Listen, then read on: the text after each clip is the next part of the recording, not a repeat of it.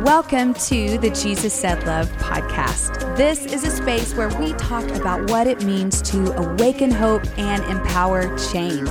Listen, for over a decade, Em and I have been fostering relationships with men and women who've been impacted by the commercial sex industry. And it's through those relationships that Jesus Said Love was born. We figured it was time to talk about what this ministry has taught us and is still teaching us along the way. I promise it's going to be a place of conversation and story.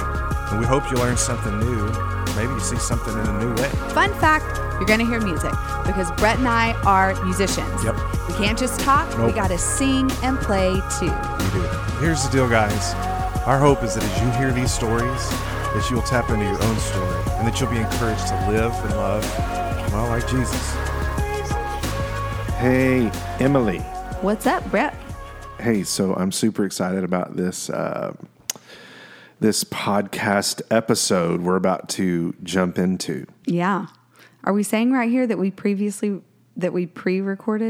Yeah, we were going to say that. But Okay. you kind of already just let the cat out of the bag. Well, so everybody knows that we've now pre-recorded our interview, and so now Yes. we're doing kind of the intro before. Yeah, that's a different way for us, but I'm excited about it because now I can think back to the conversation and tell all of you listeners, you're really going to want to listen to this. It is Oh my goodness. the subject of narcissism and how narcissism has impacted and continues to impact our faith communities is something that we just don't talk about. We throw narcissism around very loosely and we don't really understand what it's about.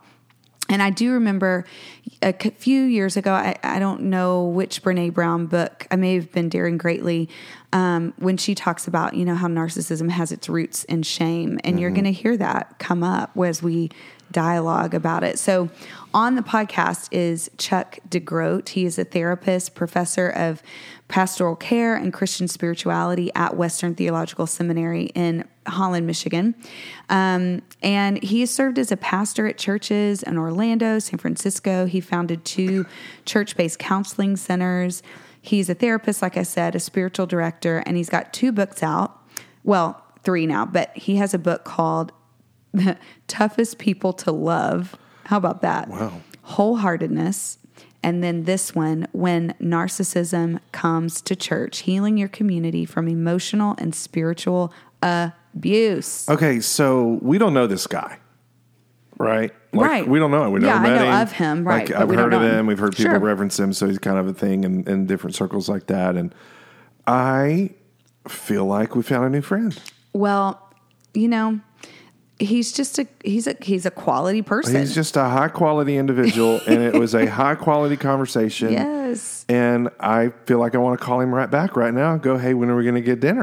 I know, But he right? lives in Michigan. He lives I don't in think it's going to Michigan. happen. Right. But I think that you're going to enjoy, Okay. and I think you need to listen. You might even need to take some notes. It is a wonderful conversation about a subject that is not necessarily wonderful, because I do think all of us at some point have encountered someone who is a narcissist and perhaps inflicted some sort of trauma on us. And most of us, as you will learn, I think the other beautiful thing in this conversation is that a lot of us struggle with narcissistic traits ourselves. And we have to ruthlessly confront those because it's rooted and embedded in a shame identity. Yeah. And so I think that you're going to find courage, you're going to find hope, healing, no matter if you're the one who's been wounded by a narcissist or you're like, man, I really struggle with some narcissistic traits myself. I like power. I like control. I like to be noticed. I love to be adored. Those are things that we just don't make space for to say. And we have to say them. If we're going to be healed, we have to confess. We've got to be able to say. So enjoy this conversation. We would love your feedback. So here we go. Well, welcome to the show, Chuck. We are so excited to have you on the Jesus Said Love podcast talking about a subject that a lot of people are familiar with in terms, but might not be familiar with in maybe how it's actually played out. So for those of you listening, we are going to be talking and diving into narcissism because Chuck DeGroat has a new book out called When Narcissism Comes to Church. Oh my gosh, that makes my chest hurt. Yeah. Isn't that the way you want to spend your next 45 minutes, everyone? Just Right, talking about welcome. narcissism because I know that we've all probably been impacted by it. Yeah. We really have. So Chuck, tell me, why did you write this book? Why is this a message that we need to be talking about right now? It was so hard. It is so hard, even still, to continue to talk about. I had actually, the book I wrote before this was called Wholeheartedness. I'd much rather talk about wholeheartedness, and it feels like sort of the flip side of narcissism. But I was doing some work, some consulting with churches, probably 4 or 5 years ago, and in one particular instance, I remember the pastors who are being impacted. A number of them came to me and said, like, what's like a good go-to resource to understand some of these dynamics? And I sort of fumbled and bumbled, and I was like, I'm not sure. There's this and this and this and this. And they said, well, why don't you write it? And my initial gut response was, no way. I do not want to write that book. That feels too painful. I'll have to dig into how I've been hurt. I'll have to dig into how I've lived out this stuff. And dismissed it. But yeah, maybe it probably took another couple of years to kind of get to the place where a few people egged me on to say, hey, I think we need a resource like this. Yeah. Talk about like how as a culture, because I love in the book, you really break it down between what these systems of narcissism can look like, and then what it looks like on a very personal level, what it looks like on a spiritual, pastoral level. But what do you think is... I mean, we really are living in a narcissistic culture. Have we always been, or is this kind of a newly, like, we're just more aware of it now, or we're not aware, so it seems inflamed? Like, what's happening? Yeah, that's a good question. And maybe it's the case that we have better language to put around it now. You know, I always say that this is as old as Genesis chapter 3. Adam and Eve grasped, and we've been grasping ever since. And I do think shame is the jet fuel for narcissism, and that's a big part of that story. But then I often think, look at the church and its relationship to power. You know, ever since Constantine saw the sign of the cross in the sky and the words, "In this sign conquer," you know, we have been like addicted to the power that comes with relationships to empire, to strong leaders. And anyway, all that said, like, it's been around for a long time, right? We have the sexual abuse scandal in the Catholic Church.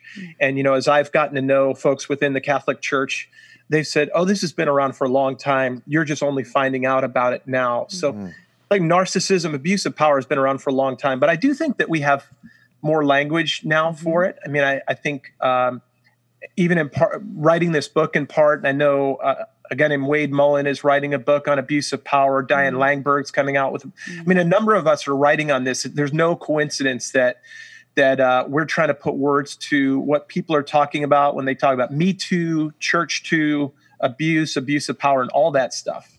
So when we talk about, as you're talking, I'm thinking, okay, so Emily and I come from an evangelical background, probably a little more on the charismatic side, you know, probably freer Baptist, I would say, in that context. Yeah. One of the things that I have always struggled with, and I think it's probably where I find my own maybe trauma, we'll call it trauma, I should say that, is this idea of authority. And that word is used heavily in charismatic communities. It's like, what is your authority and your covering and this, that, and the other. And while it's well-intentioned, it tends to get abused. And so how you talk to me a little bit about how that kind of sneaks in under what is a good word and a biblical word, authority, but then gets totally skewed to hell. And now we have a blood trail of bodies left in its wake. Yeah. I mean, not a whole lot keeps me a Christian nowadays when I look around. I mean, it's, and I know, I mean, look, I'm in my office right now. I have plenty of books and crosses back there and stuff like that. But like Jesus keeps me in it, you know, and I mean, Jesus subverts the whole thing, right? And authority is not like power over, but like you want to follow because Jesus has moved toward you in the midst of your pain and your suffering. you want to follow and you want Jesus to lead. And I do think that, the whole script has been flipped. And the thing about it is that version of authority, that version of power works. I mean, I was talking to someone earlier today, and we were talking about church planning, and I've been in and around church planning for almost 25 years now. And I've seen this all over the place in the church planning world. And that doesn't mean that every church planner is narcissistic and it's necessarily all that stuff, right? But it is to say that it works. That kind of power, influence, that way of, like all of this sort of more kind of North American Western understanding of success, achievement, and how that's been conflated with Christianity. It kind of works, and even more scary is like you can begin to sort of trace that back to larger conversations about racism, white supremacy, colonialism. I mean, it's worked. And I think that that's what really scares me is like, how do we detach ourselves from that version of authority that you're talking about? Yeah. Because it's what we know. It's the waters we swim in. Okay. So some of our listeners are going to be, maybe they've done their own trauma work. They are familiar with counseling terms, and maybe they're even familiar. Maybe they were raised by a narcissist. Maybe they've been in relationship with a narcissistic husband or wife. But let's give some language and put some parameters around what is narcissism. You define it really upfront in your book, and then I want let's define it, and then take us into what narc really means, and the myth, the Greek myth, and let's uncover the beginnings of this whole paradigm. Yeah. Well, so the way we typically understand narcissism is from like clinical definitions of it. There's this DSM-5, which is like the Bible of psychologists, and some of the key characteristics are like grandiosity. That person that needs to be on stage, needs to be the authority, as we were just talking about, a sense of entitlement, a lack of empathy. Even though narcissists show up in a way sometimes where it feels like, oh, they get what's going on with me. It's a kind of phony vulnerability. I call it faux vulnerability, F-A-U-X, faux vulnerability, right? And then oftentimes the clinical definition gets at what I call the debris field of pain that they cause in their relationships and in their workplace. All of those things, when you check all those boxes like I do as a clinician, may amount to narcissistic personality disorder. The story you're referring to is the story of Narcissus, who is a Greek myth. Narcissus was this good-looking guy that ran around in the forest. The young women loved him and pursued him, but he was not able to love himself. He was invulnerable. He's not capable of vulnerability. But one day he comes upon a body of water, a stream, a pond, and he sees his image in it. And he's like, oh, I love you. I see you. That's nice. And reaches in. And of course, the rest of the story disrupts the water. And then it's the numb that you were just referring to as a kind of paralysis. Like now he's like addicted to his own image. So he's constantly trying to get that image back, and he's stuck. He's immobilized. Eventually, as the myth goes, he's so fixated, so immobilized that he doesn't eat, he doesn't drink, and he dies. Yeah. It's a pretty tragic story, it's actually, so tragic. Right? But it's a story of addiction, really, addiction to one's own idealized image, right? This is who I want to be, and an incapacity to live with one's own brokenness or fragility. Yeah.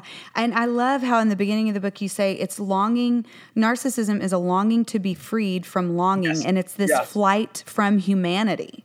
Yes, that's right. Whoa. Yeah. I mean, our hearts are made to long. Our hearts are restless, right? We're made to long and love and desire.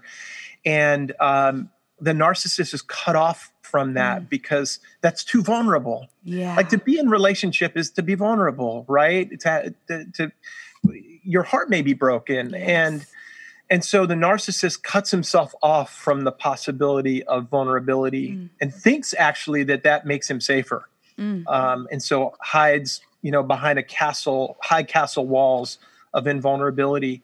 And so, part of my exploration of this is in the book is also to say that behind the wall is like a terrified little boy. Now, I sometimes get I get pushback because, survivors, and I'm a survivor too, but survivors, and I get this, will say, like, I don't want anything that humanizes the narcissist, right? Like, he's just evil, and that's it, But the reality is behind the castle wall is a terrified little boy who's afraid to come out and be known, be seen, to long, to love. Do you find so not only are you a pastor, you're a counselor, right? A therapist. Yeah, right. And so, do you find that when you're working with someone who you would diagnose with narcissistic disorder, I keep having the word orphan spirit come into my head while we're talking about this. That little boy or that little girl that's hiding behind the wall. Would you say that there tends to be someone who's been left, kind of, that parental figure has left them, and part of that, part of that grasp to get back into, I guess, the real world is to create this, I'm the greatest thing ever. Yeah. I think that's it. I mean, I think that at his core, he's looking for love, and, but it's not real. So it sounds like I'm contradicting myself, but it's like a love in his own terms, not a love that will make him vulnerable, not a love that will require surrender in any sense. But this is why they love the stage, right? Because when they're done, they'll applaud. And when they applaud, I feel like I'm okay. I feel like I'm finally worth it because, the inner narrative is you're not worth it. You're not lovable. No one will ever want you. Now, no person with narcissistic personality disorder has ever said that to me outright. We may get there after a lot of therapy, but that's actually what they're doing every time they get up on stage. And that's why I often talk about, I don't think I talk about it much in the book, but the dynamics of ego inflation and ego deflation. And there's this constant roller coaster of like, I got to get back up to the top, and then once the worship service is over and the lights go out, they start going back down again. And so they've got to get themselves back into a place where, they can see the applause again, or the, get the kudos or whatever it might be that they need in particular.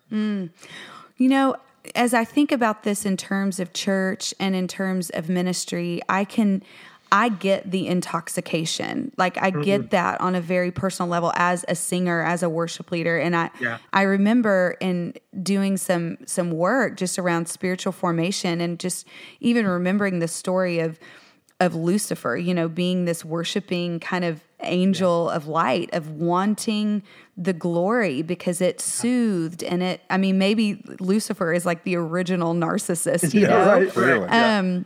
And so I get this, and it also just makes me deeply sad because I've been in close proximity my entire life with people who have narcissistic traits.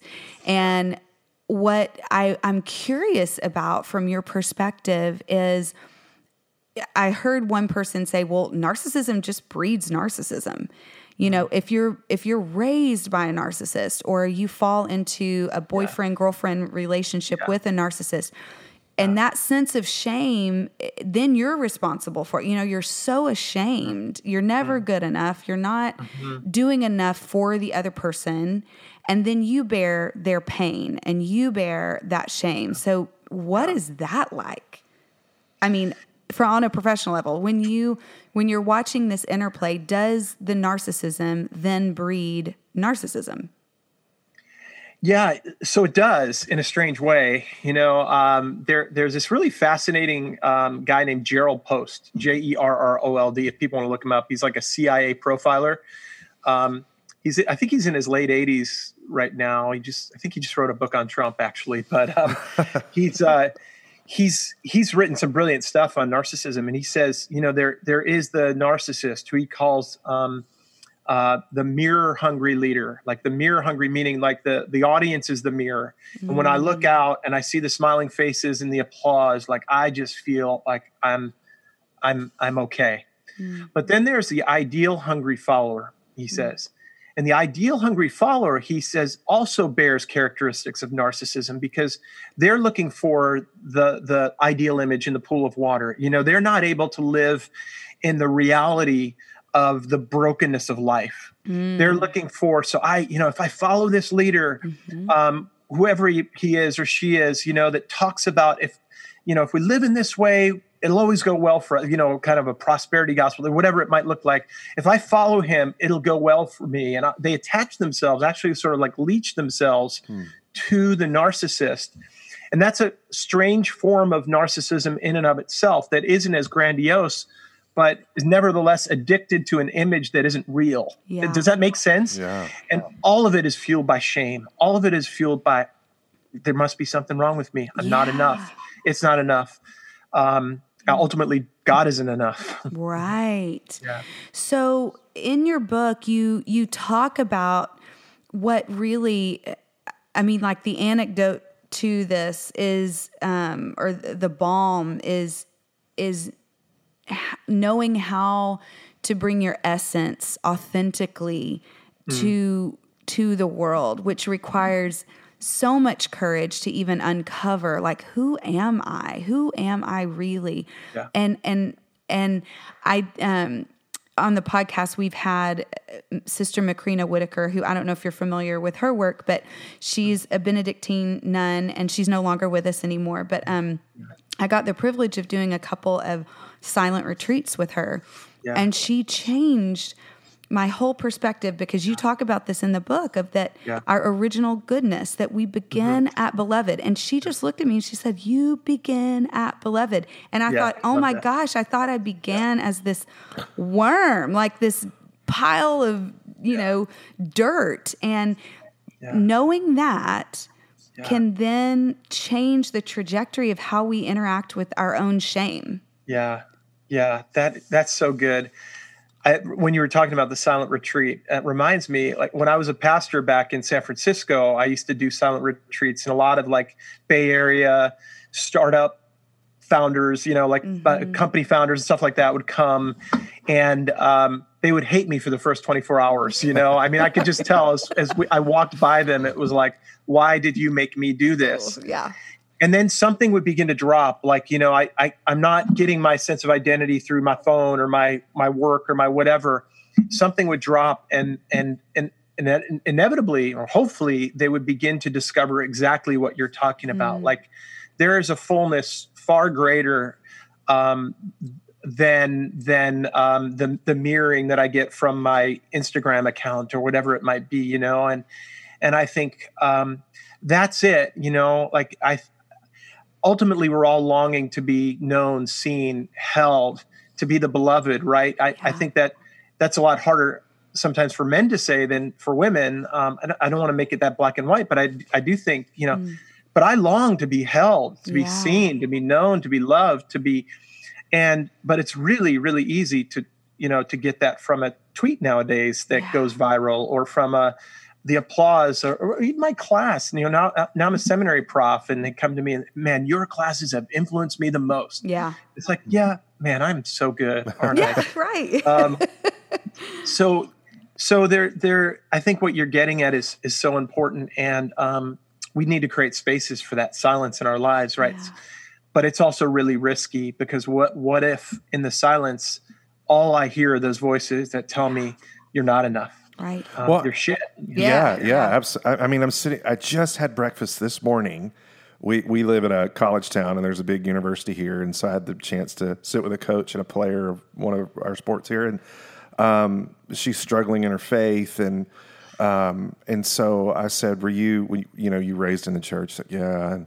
And she's like, I'm a believer, but, I was just told from the very beginning, I'm a sinner. Yeah. And I'm like, that theology, I'm a sinner. I was born in sin. Yeah. Like, that theology, it just came about like in the 13 or 1400s. Like that's not an original theology. Like when we look at Genesis says, and it was good, and it was really good, and it was really good. And so why, if God made man and woman in his image, and he said it's good multiple times, all his creation is good, why are we telling people you're not good and you have to work your way to good. And the only way you can do that is through Jesus. And then you still have to not sin in order to stay in his good graces. Yeah. Damn it, that's hard, and we're never going to get there. But God says, hey, bro, you're good. Yeah. You're good. Yeah. So it's almost like if we could start there, then we're not dealing with that, I don't know, that shame. That shame is not there. Yeah. That's right. So I teach at a Reformed seminary. This is a deep part of the Reformed tradition, right? And I like to say it works. I mean, keep people in guilt and shame. You've got some really obedient followers. I mean, it works. That the theology works. You start to tell people they're the beloved and watch out, and I teach I always say my favorite 16th century reformer is Saint Teresa of Avila. Oh, yeah. She's, and so I teach a class on the interior castle and of course, in a Reformed seminary, 16th century reformers are John Calvin and Martin Luther. So to say St. Teresa's, but one of the things I say is she was free because she knew she was the beloved, And so in one of the most patriarchal societies of all like civilization, she lived from a place of interior freedom. And, you're not going to keep people down. That's not a way to cultivate like obedient followers, with a theology of the beloved. And so we're talking about something that has the potential to be extraordinarily revolutionary for the church. And yet we continue to follow narcissistic leaders. We're seeing it in politics. We see it in the church. I think that there's something inside of us that, that it's like the inner narrative says, I must not be enough. There must be something wrong with me. And so if I attach myself to this big, strong male leader that, by the way, looks a lot like my God and is just as angry as my God, I'll be okay, and that's just so toxic. So is there, when you talk about this in the book, you talk about how a true sense of loving ourselves is necessary. Yes. In order to combat shame and narcissistic traits. So here's to me, the extremes that I see is like when you go one way with self-love, it becomes narcissistic. Yeah. And then you go the other way with like self-loathing, that also breeds narcissism. So what is authentic self-love? What does that like practically look like in someone when you're talking about like a continuum of what is there healthy narcissism and what does that look like? Yeah, right. So, I mean, that's one of the common misunderstandings even of the narcissism myth, and people talk about, well, that was all about self-love. And I'll often say, someone who loves himself in a truly healthy way is incapable of narcissism. Self-love begins when we're born, when mom holds us and looks us in the eye and says, you are the most special human being in the world, right? It allows us to kind of interiorize a sense of, I am the beloved. I am special. That's why my daughter, when she was 5, would do cartwheels and say, Daddy, look at me. I'm the best cartwheeler ever, whatever she said back in the day, and I'd be like, yeah, you are, you're the best. Because of that, it's more likely than not that she's, like when she's 50, she's not going to be saying, look at me, I'm the best, because she knows she's loved. She doesn't have to go looking for it, I do think that shame, though, on the other hand, breeds narcissism, breeds this sense of love me. Now I'm 45 years old. Like the guy I was seeing for counseling he was sort of overweight, former football player, pastoring a church that was much smaller than the ideal church that he ever imagined he'd be pastoring. And he looked at me with tears in his eyes and he's like, I just want to be the captain of the football team again, And to me, that was just so tragic, Here's a man just fueled by shame. And now he looks in the mirror and is like, I don't like the man I see, Self-love would be, what a beautiful privilege I have pastoring these 60 people. and loving my wife and my kid, whatever it is, but that's not where he was living. Chronic depression, chronic emptiness, no self-love, just shame. That makes me think of, so we just watched The Two Popes on Netflix. Oh, yeah. Which probably one of the best movies we watched in in this pandemic era.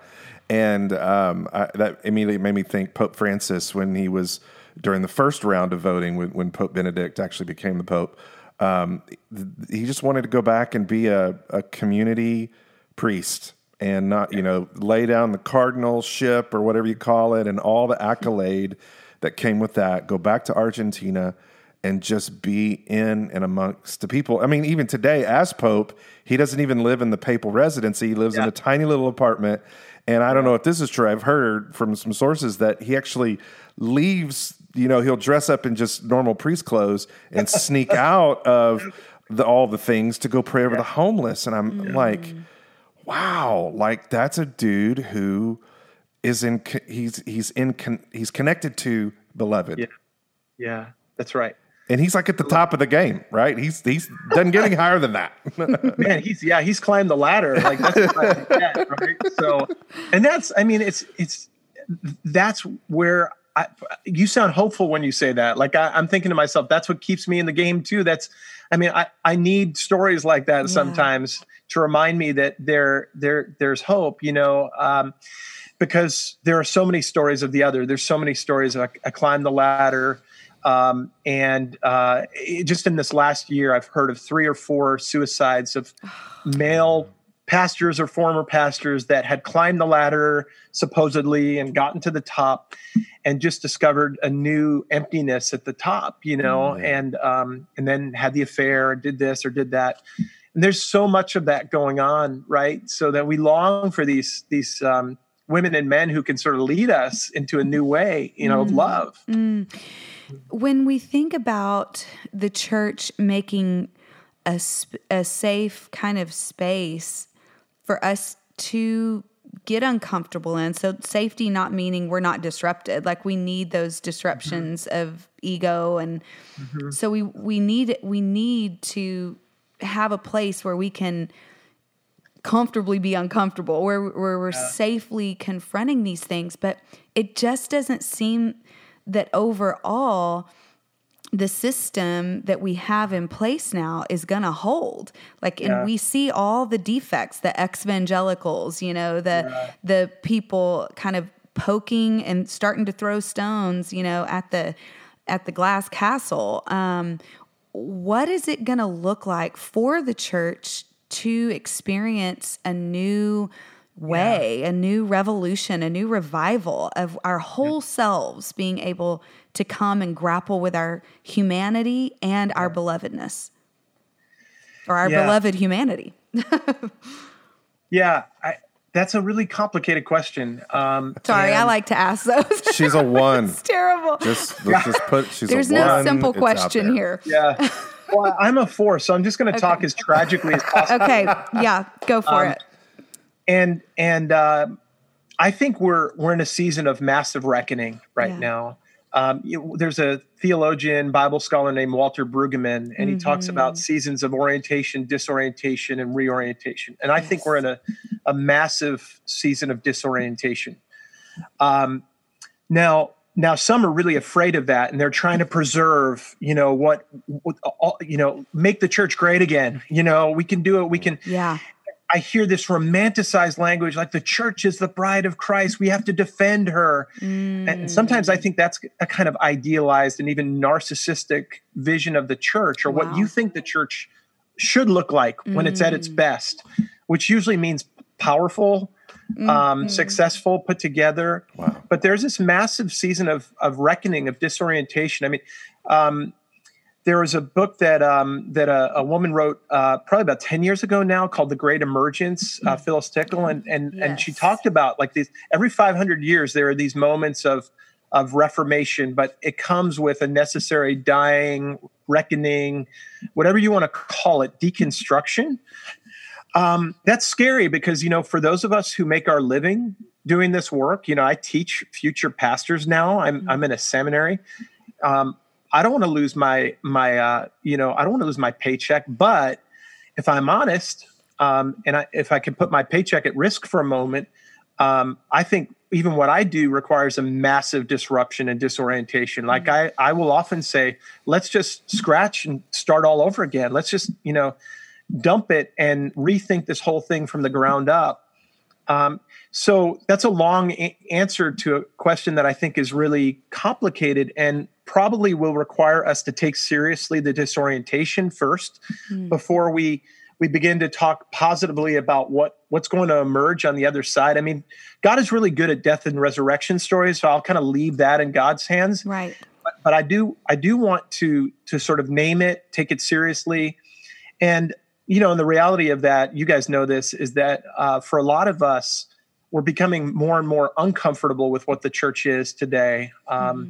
And how it shows up in the world. We don't think it's a faithful witness to Jesus, but on the other hand, we think it holds all kinds of contradictions. And so what do we do with that now too, right? I don't want to just toss it out, but I want to be honest about the contradictions. Yeah. I was, in my 20s, I was the greatest Calvinist there was.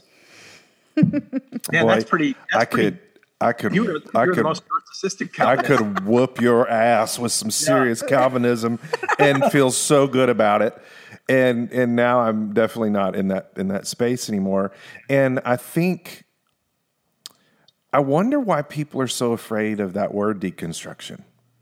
Yeah. It's like people I talk to, we live here in Texas, it's the South, we have Baylor and a seminary and a lot of wonderful people, but there's also folks who are like, it's like if you mention deconstruction, that means you're losing your faith. Yes, that's right. And I hear it, and I'm like, maybe it's not that you're losing your faith. It's just you're still working your faith out. Like I believe I read that it says work your faith out. Yeah. In Scripture it says work. That's like a present tense word. So if you've gotten to the past tense on that, you might need to check yourself. I would think, because I'm 44, but by the time if I make it to 80, I hope my faith looks a little bit differently. The who of the faith is the same. Yeah. But the expression of it, I hope to God, is different. And he's not afraid of that. Yeah. Yeah. And if he is, then he's not that big. Yeah, I love that. I often say, I learned a lot about the attributes of God in seminary, but I never once heard God is secure. God is just, it's okay.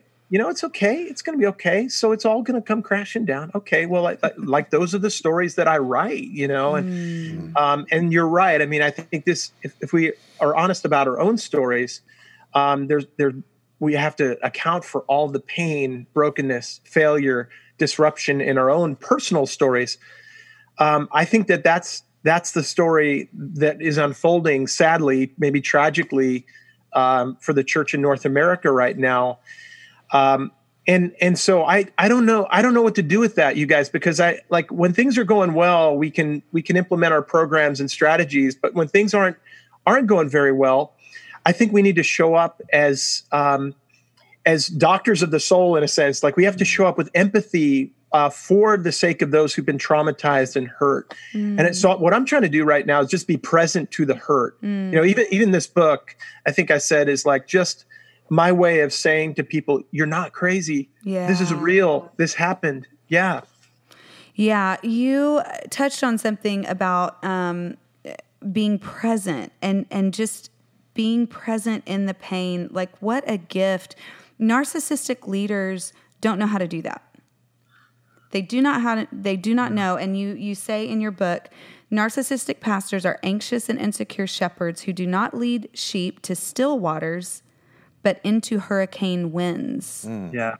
And so there is a sense of anxiety, and that anxiety almost becomes addictive to those following them. Yes. Because you perceive that little rumble in your tummy that you always get. You perceive that as the Holy Spirit. Yeah.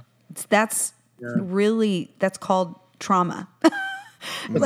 If you're not grounded, if you can't walk into your church and sit with your pastor without having your body kind of float away or be amped up, that isn't the Holy Spirit. That's your body trying to tell you something. So what did narcissistic pastor, why do we keep protecting them? What do they look like? What's happening in in these pastors' I can tell you lives. what they look like. I know one. Yeah, tell us. Oh, no, Chuck, you go for it. You've been counseling them. Yeah.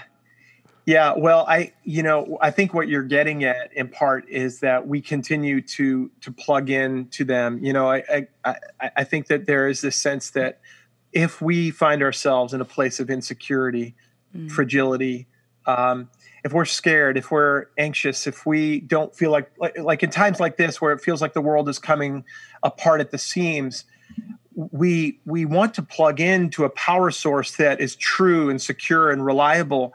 And too often that power source is a grandiose narcissistic leader.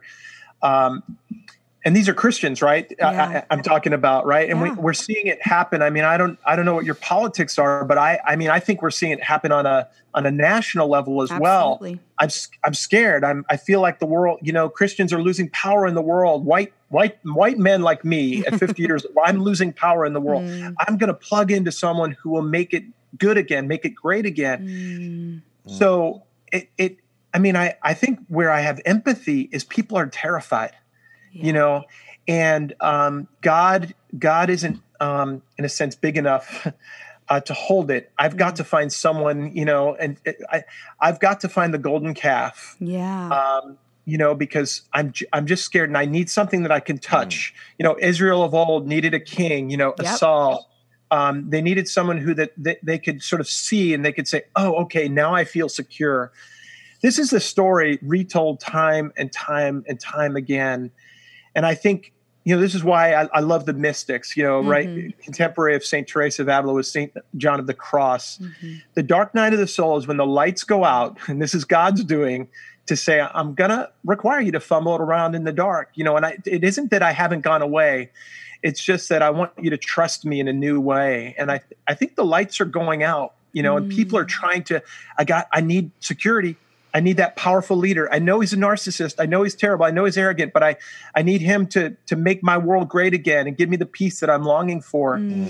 So so much of this has to do with human vulnerability, really basic needs of the human heart that are being met in ways that are tragic and consequential. Yeah. And I think one of the best things for people who have close proximity, who love a narcissist in their life, who love their pastor, who love their the person that's, quote, discipling them, who love their mom or dad or their sibling or their boss. Narcissists are good at creating that tangled web of codependency. And I think what you're alluding to, what I hear, is when we're constantly plugging into that, we're reinforcing the message. Yes. So I want to empower everyone who's listening to this and who is kind of having these little light bulbs kind of go, oh gosh, I think I'm participating in this dysfunction. You can take your plug out and you can go get care, and you can do that through a myriad of ways. And it doesn't even have to cost money. It really doesn't. Like, there are free community support groups. If your narcissist is an addict, is an alcoholic, find an Al-Anon group, you know? Right. Get plugged into recovery support, Celebrate Recovery, or there's free mental health resources out there. There's yoga classes where you can gain power, like getting grounded in your body. Now you're just getting crazy. Well, I am. This is very new agey now. Yeah, you need to check yourself. As I'm still in my yoga sweats and pants, it is where I go. I mean, there is so much power in our own in learning our own bodies and having strength and groundedness. Hey, Chuck, I have a question. Yeah. We love the Enneagram. It's been powerful for us. I'm going to just assume that you know it, since you know that you're a 4. He writes about it. He wrote about. I read that. Did you read that? I haven't. That's read what it I yet. thought. I'm going to read it, but I haven't read it yet. I read the book twice. I've read and audio as well. I heard the audio version. You read it very well, Chuck. Is there a more narcissistic number on the Enneagram, or are they all equal? That's a great question. I don't know. I don't know. Part of part of why I wrote about it in the book was that I see narcissism show up in these 9 different faces, and so whenever, like, I'll ask you guys, so what would you guys think? What's like the caricature of the narcissist if you thought about Enneagram types? Like, maybe what 2 types would you say are most narcissistic? Us. Oh yeah, good. Well, and I'm going to say that because you actually, I was very confronted in my own narcissistic kind of traits of that control. Control is key to narcissism. Yeah, and so I, as a 1, just will totally out myself. Like, I grasp for the fix, for the control, for, and it's so gross. And then Brett's an 8. My gosh. As an 8, I do not identify with narcissism. I'm sorry that you do. 8s aren't controlling at all. No, not at all. No, I mean, but this is the thing, is each one reveals a different strategy of control, right? And interestingly, one of the early Enneagram fathers, Claudio Naranjo, said the 7 is the archetype of the narcissist. But I actually think each one has its own way of showing up narcissistically. And I go through each one of the numbers, just to kind of say, because there's a grandiose version of narcissism, by the way, but there's also this more subtle, sometimes called vulnerable, other times called covert narcissism, which doesn't look as grandiose, but can look a little bit more like a 4. Like, I don't necessarily need to be on stage, but I want you to think that I'm special, or I want to be involved in something that's really deep and, special in a unique way, all the key words of the 4, right? So it doesn't have to be, I don't have to be on stage as long as I'm doing whatever I can in the moment for you to look at me and at the end of this podcast say, wow, he's got a unique take on life. He's got something special to offer. And then lo and behold, I've got my fix for the day. So it's so subtle. My wife's a 9, by the way. And so she's like, you didn't write about 9s, did you? And I'm like, yes, I did. Thankfully she's pretty healthy, but I mean, the passive aggressiveness of the 9, right? Storing up, I love the phrase of, who is it? Suzanne Stabile, I think, storing up arrows in the quiver, waiting, I love that. And so each one of the numbers can demonstrate a unique face of narcissism. Yeah. Do you think that's born out of the message not heard? For who? Say again? For the 9? For all the numbers. Do you think that narcissistic bit is found in the message missed as children? Oh. Yeah. Yeah. Yeah, I think so. I mean, it's a crazy sort of mix of nature and nurture, right? Yeah. Because I've got 2 daughters who are like 19 and almost 18 now, and they just came out differently, right? And so there's this kind of this basic sort of hardware, I guess. Is that the right way of? I haven't used this metaphor before. You tell me if it's a bad metaphor, but then you plug in all this other stuff, of life and. I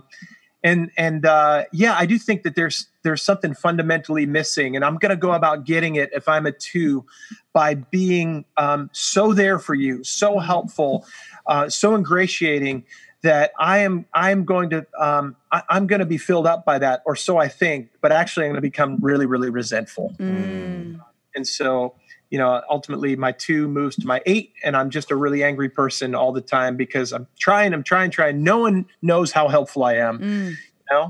Well, 2s can't be narcissistic. They're so good. They're always there. Actually, they are. They're controlling in their own way. Yeah. We all are really just grasping for, I guess control is just an illusion of power, and power is just a grasp for that sense of to be filled, to be loved, to be held, like you said.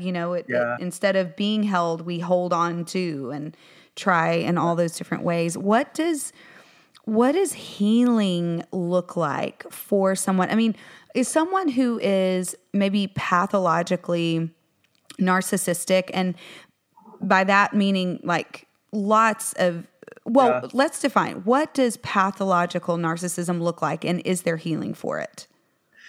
Yeah. So, the pathological narcissistic personality disorder is really just about completely cut off from their true self, if you want to put it that way, from any sense of vulnerability. Someone on the narcissistic spectrum that might have narcissistic traits may not be completely cut off. It might just be like a mask that they wear at times where they're sort of overconfident or whatever. But the person who's diagnosably narcissistic personality disorder is pretty well cut off.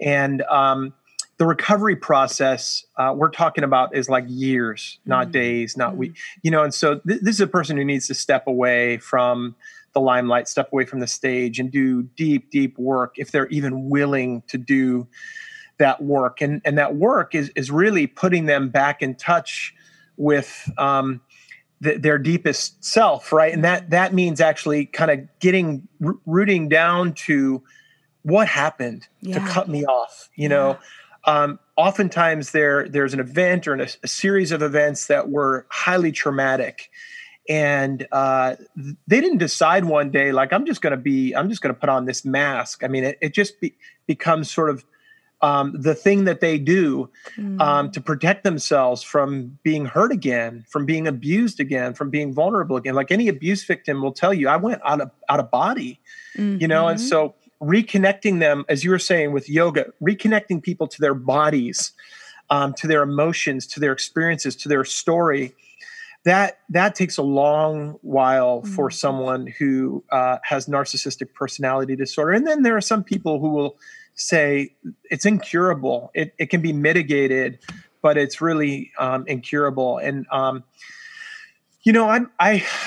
sort of two minds on that, because I've seen people make some progress, but I also think, it's sort of like it's something that's always with you. I can say more about that. Maybe that's confusing, but does that help? Yeah, it helps a lot. Some of the patterns I think that you define in the book of narcissistic personality disorder is kind of a trail of unhealthy relationships, or just very few people around them. And it makes me wonder just of the context of community and healing that community offers, why we're from community and for community, made from this Trinity God for the body. And I wonder, even with the myth of Narcissus, it's like he was alone. He was just out there, alone. Like, you don't hear about anybody else in the story except the ones like following him, adoring him.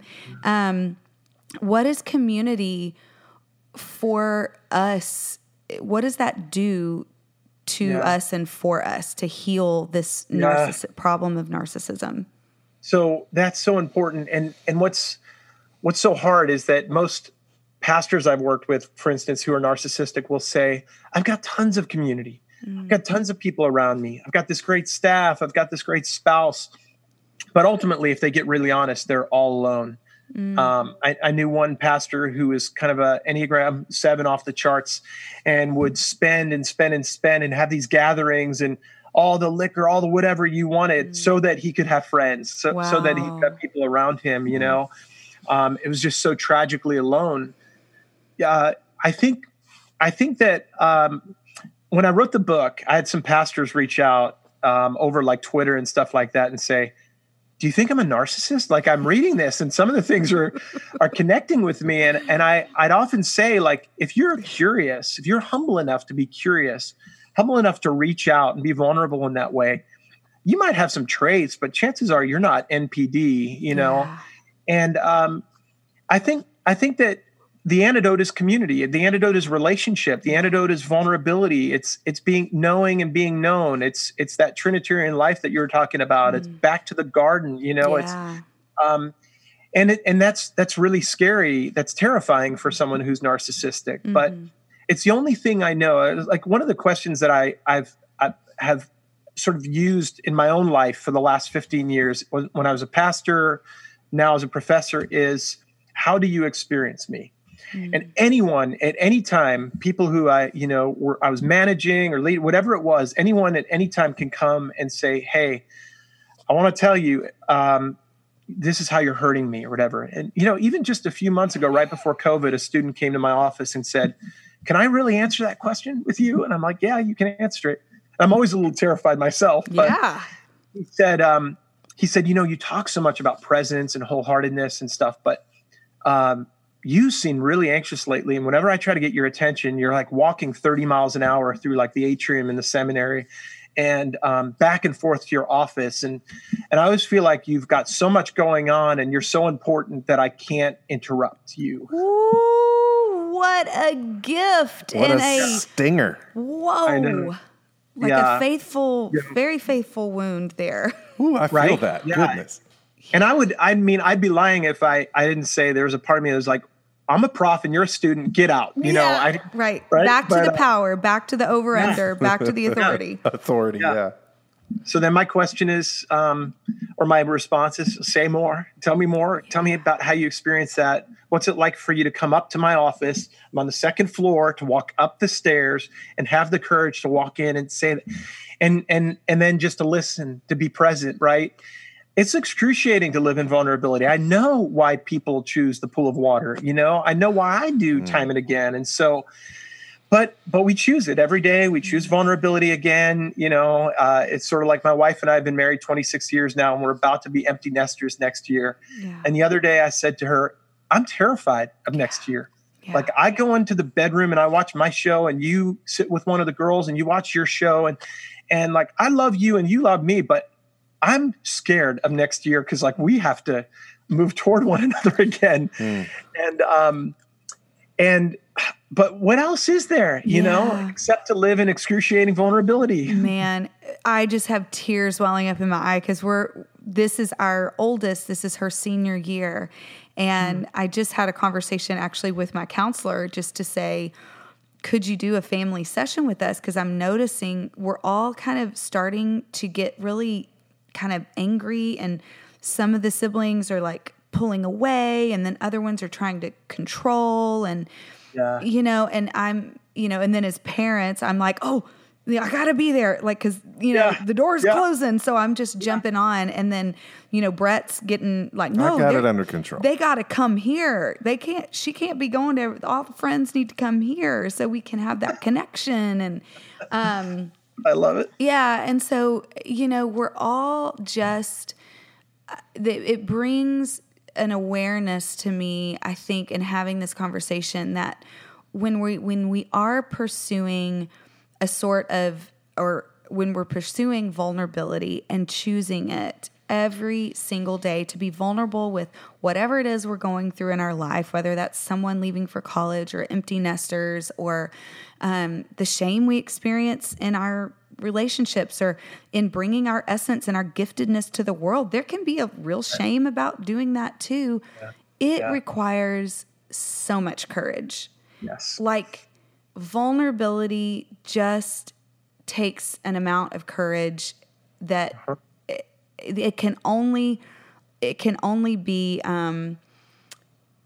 really brought forth in the context of good, healthy friendships and good, healthy community that encourage that expression of vulnerability. What are some ways that you think, as a pastoral counselor, as a spiritual director, as a therapist, what are ways we can create that community for people so that narcissism can be put to death? Yeah. I think because so much of the dynamic of narcissism is power, right? And abuse of that power. I often think, and there's a lot we could talk about, we could do like a whole other episode in this question, well, we just might have to. Yeah. Right.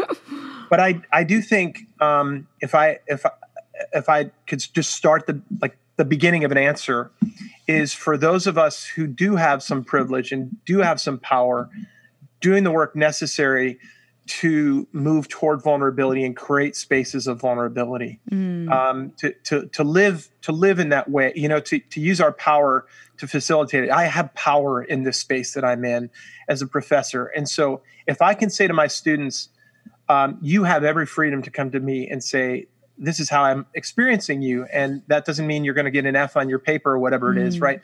I'm breaking that a bit. Now, I'm still going to have power in this system or in this world that they're in, but maybe, just maybe, there'll be a chance that they'll walk up the stairs and they'll come into my office and they'll break through in a way, in a new way, in their own heart, in their own story. We're an egalitarian place here, egalitarian seminary. But women who come here a lot of them are still only learning to find their voices and use their voices, right? Yeah. And for a woman to come upstairs and to say to me, 50-year-old Chuck, this is what I'm experiencing, this is what I'm feeling, empowerment, there's some growth, there's some freedom, right? And so I think that that's a part of it. And this is why I love, by the way, Saint Teresa of Avila, right? Because she blows up kind of all the power structures in her day, right? She's subversive. And she believes in the power of vulnerability and love that shows up even when these structures have been blown up, and so, and calls people into a new kind of community, not based on laws and rituals, but based on love, compassion and stewardship of resources and hospitality and generosity. Anyway, that's the beginning of an answer. Those of us who have power and privilege need to begin to sacrifice some of it, surrender some of it, so that structures change and institutions change. And I remember I think it was in Nouwen's book, Reaching Out, when he talks about the 3 moves of the spiritual life and transforming hostility into hospitality. Yeah. And what that power really does create hostility, power structures that are meant to keep some people out and others protected. That's right. Really it's a hostile environment that doesn't provide a way for community. But when we can transform that, and all of us have bias, all of us have hostilities to certain groups or people. I mean, if we don't, then you're just not human. And then, we can't relate to you. Yeah. So when we confront that and we transform it into going, how do I use my power? How do I transform this hostility of this structure into a place of hospitality for, quote, the other, who it's just ourselves. We're just like, then they walk through the door and we're like, there I am, Yeah. Can I get religious for a second? Totally. I really do think, I was thinking about it in terms of like Adam and Eve grasping, and yet Jesus, on the other hand, in Philippians, it talks about he did not consider equality with God something to be grasped. Oh, that's good. Or exploited, but made himself nothing, empty. So there's a kind of a relinquishment, a surrendering, a becoming a servant, becoming humble. And I have to wake up every morning and remind myself of the power that I have in my world and ask myself the question, what does it look like today to surrender, to make myself humble?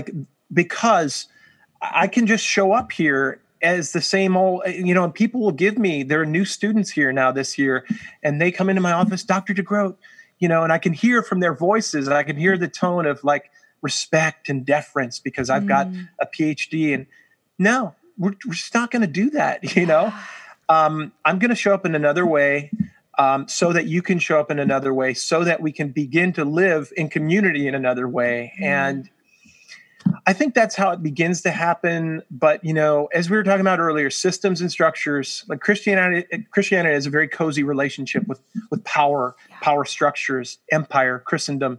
Right. And until we say, no, we're going to unplug from that and deal with our shit, if I can be honest. Totally. Yeah. I think we're stuck in an abusive relationship until then. Corporately, Yeah. Chuck, man, I feel like we could talk forever. I know. I have more questions. We've never met before, but I feel like there's a kindredness happening. Let's get a bottle of red wine and let's just go for another hour. We can't thank you enough. How can people find you? Yeah. Yeah, so... not what's your address at home, but if somebody...